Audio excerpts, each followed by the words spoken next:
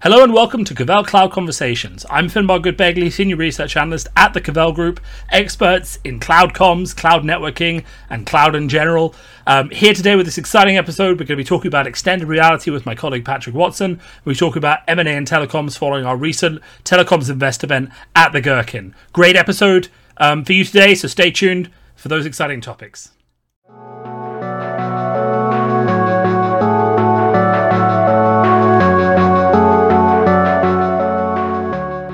Hello then to my colleague Patrick, joining us to talk about extended reality. We, of course, were both at the Invest Telecoms event, which I've already mentioned to you, and his main topic of conversation was extended reality, so he's here to talk to you about what he said then and the interesting parts of that for the telecoms investment side of things. Yeah, I think what we were asked to look at was emerging technology areas, or technology areas that are going to potentially provide some sort of value. And we were looking at it particularly from the sphere of the communications industry. And everyone, when you think about extended reality, so that's sort of an umbrella term that covers augmented reality, virtual reality, mixed reality.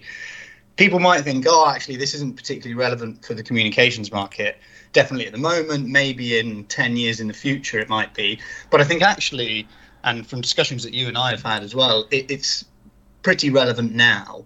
And I think the sort of key point that I was making during the event last week was that the world's leading technology vendors are already looking at this. So if you look at people like Microsoft, they have their HoloLens devices, which are glasses which augment visuals on top of your real-world view so that you can, carry out extended tasks with additional information and visuals, or you could effectively see something through someone else's eyes in a different location, which is particularly useful. Cisco are doing some stuff in terms of their holographic displays, WebEx Hologram hybrid work solution, which is a new platform which effectively allows people with head-mounted displays to look at some sort of 3D holographic content and discuss that or edit that. So that was sort of the main point, that the world's leading technology vendors are already looking at this through the scope of communications. So it's probably much more immediately relevant to the communications industry as a whole than people maybe think it is.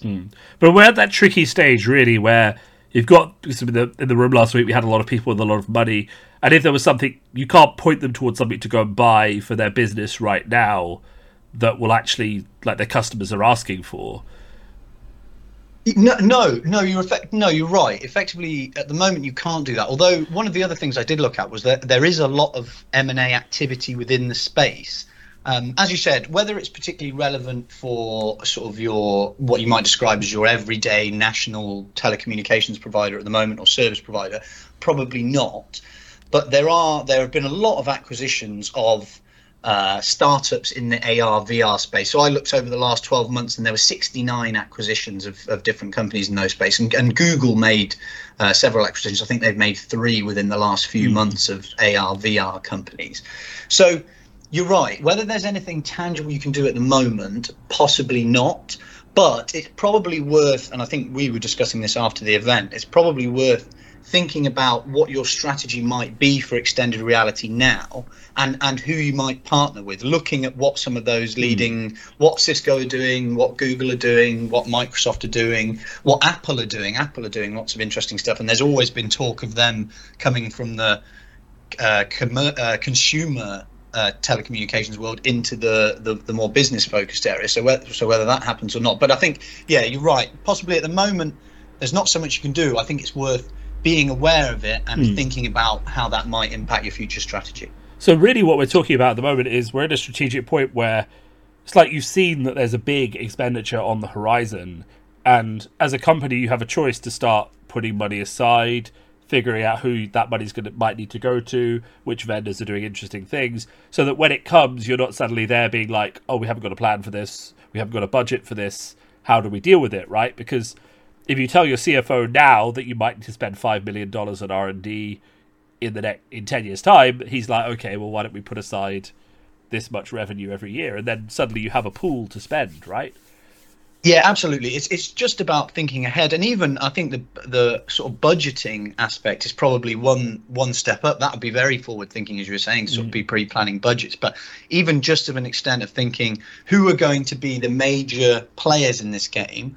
Are we partnered with them already? Should we already be in discussions with them if we're not partnered with them, so that when extended reality becomes maybe more relevant for our customers? The other thing I think service providers and telcos could be doing now is sort of gauging the interest or the understanding within their customer bases. Now, at the moment, I should imagine there probably isn't a huge deal of understanding or a huge deal of sort of aptitude towards it. However, if you look at things that are happening now, I talked about HoloLens, but in Microsoft Teams this year, you will be able to create your virtual avatar, which will effectively be a virtual version of yourself, and meet through your avatar in meetings. That's going to happen in 2022. So this is going to be, I mean, there's 270 million monthly active Teams users. Yeah. By the end of the year, 270 million of those users are going to be exposed to this new technology in terms of their virtual avatar. So we are going to get an understanding of whether people think, oh, this is a bit of a gimmick, or they think it's relevant. So yeah, you're absolutely right. I think it's about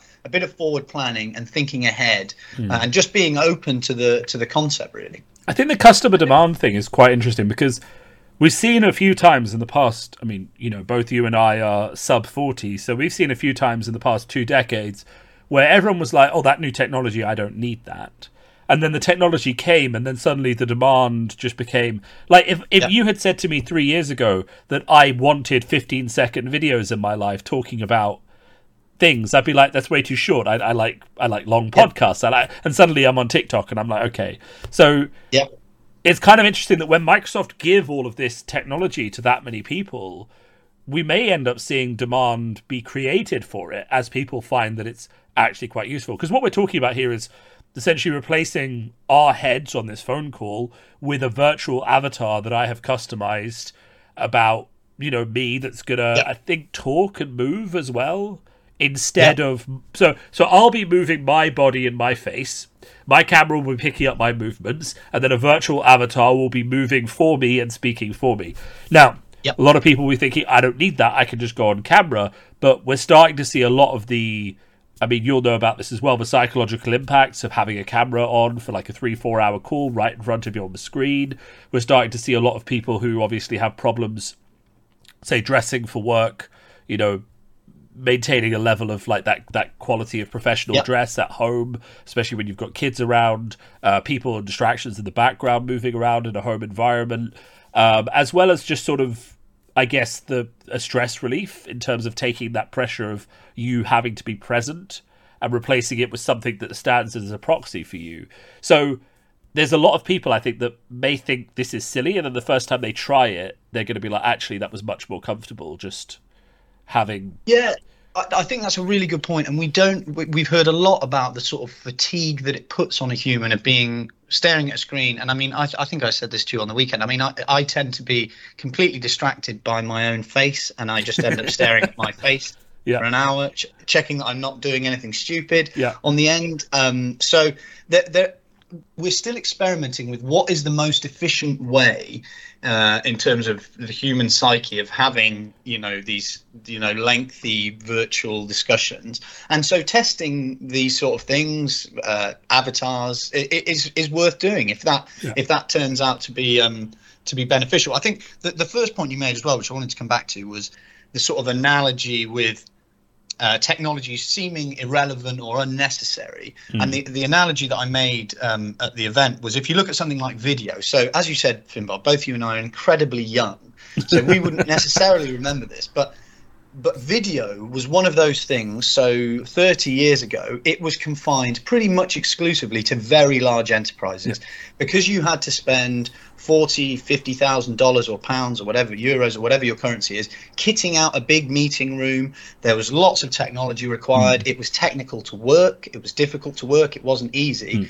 And so effectively, a lot of people thought of video is very unnecessary. I'm never going to need it in a business context. And look at it now. Everyone is on video. It's pretty much ubiquitous. And I think that is a pretty good analogy for, at the moment, it might seem that this is in the realm of only very large enterprises who need that sort of collaborative design element will want virtual reality or holographic content. But actually, once those technologies start to become established, the price of the hardware drops, or some of those sort of inhibiting factors are removed in terms of cost, technicality, and it will become much more relevant for everyone else. So yeah, I think that point of just being open to it is probably sort of the primary philosophy that's important. And also, I think that a lot of people don't realize is how much large companies set trends in terms of workplace. Yep.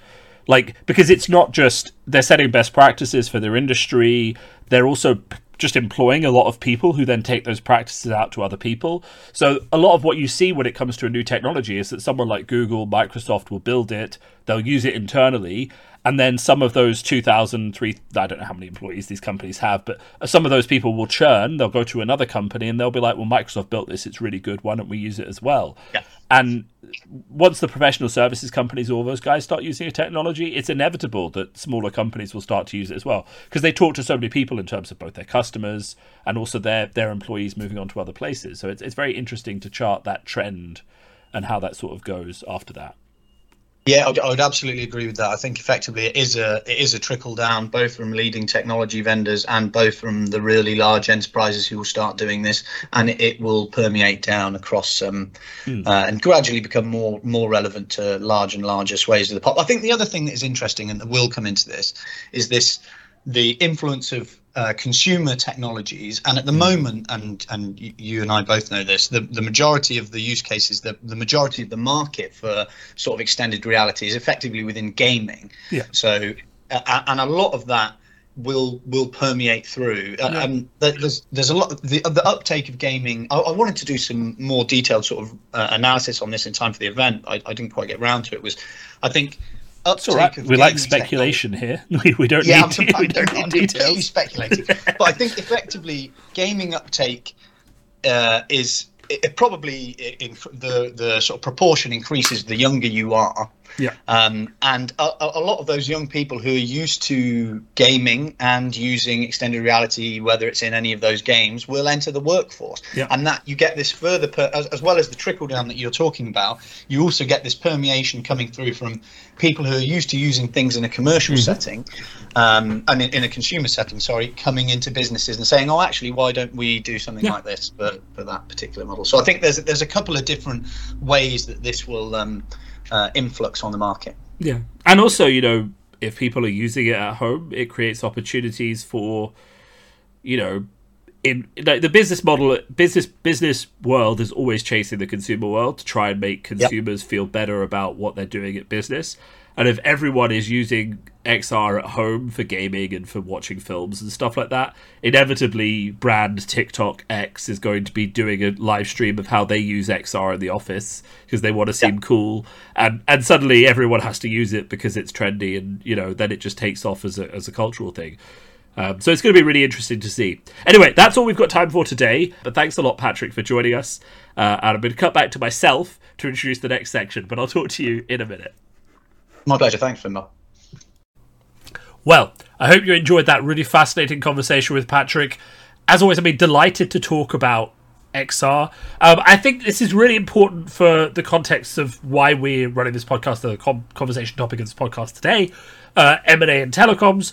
Obviously, we've been talking about different technologies, and we recently ran our large investor event, and we're going to be bringing to you, I think, probably next week, 2 weeks' time, so our next episode, a conversation with our director, Matt Townend, who, of course, has been influential in doing CDD and deals in this space, really to talk about what M&A and telecoms is happening, why it's so important. But really, we're in this very, very interesting situation, which many people will be aware of, where the technology that people have been using to communicate on a regular basis is drastically shifting away. And, the last 2 years have drastically changed the dynamics of how people are communicating. And, even I, who would have talked 10 years ago on a desk phone, as we talked to Patrick about, have now switched and shifted to this primarily video form of communication, even to the extent of doing video-based podcasts and interviews with people through this fantastic medium of being able to actually reach out to people through the camera and get that body language into the communications. So really, we're in a situation where, the telecoms industry has never been changing more and more and more. has never changed more than it has now. And really, we're in a situation where we are drastically shifting away from the paradigms that have defined the communications industry for the last 20 years. It's not to say there isn't still a lot of voice calling going on, but even how that technology is deployed, developed, and managed is shifting. We're going to talk a lot about cloud on this podcast over the next sort of weeks, months, years. And one of the key things that's going to underline that is a very drastic understanding of how businesses, employees, and individuals are using cloud, right? And it used to be a situation where I, as a user who wanted to access something at home, would email it to myself on my home email address so that I could work on something at home if my office didn't enable me to take that home with me in some way, if I didn't have a laptop or something like that. Now we're in a situation where I'm working on Teams, I'm working on Office 365, or I'm working on Google Documents. I basically just walk away from the computer where I am in the office. Someone calls me away for a meeting. I don't have to think, I better rush back to my computer and save it.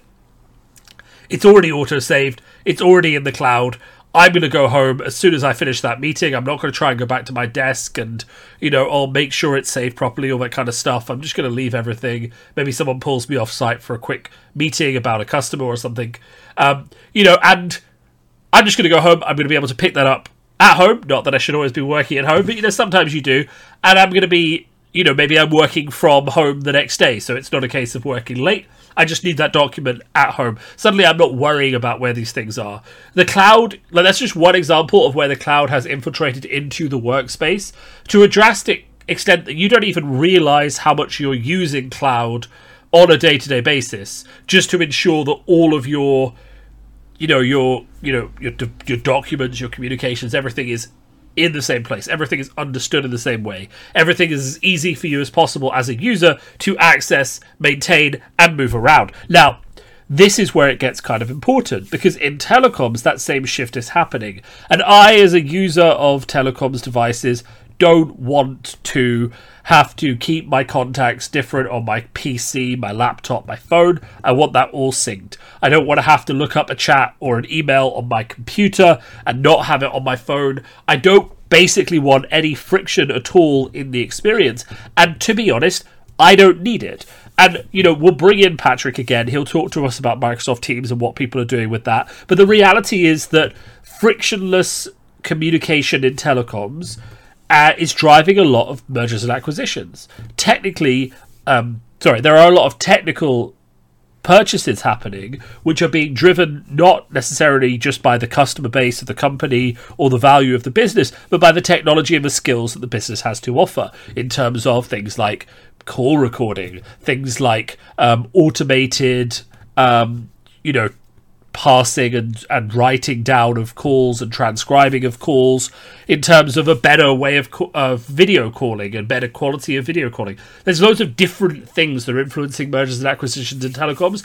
And if that's the sort of thing that interests you, I'm going to have to say, why don't you come back the next episode? We're going to dive in a bit more into M&A and telecoms. We're going to make things really interesting. And this is just kind of a bit of an overview of one of the topics we're going to talk about. For those of you still listening who think that everything we've talked about is really interesting, obviously please do rate this podcast wherever you're listening to it so other people can help find us.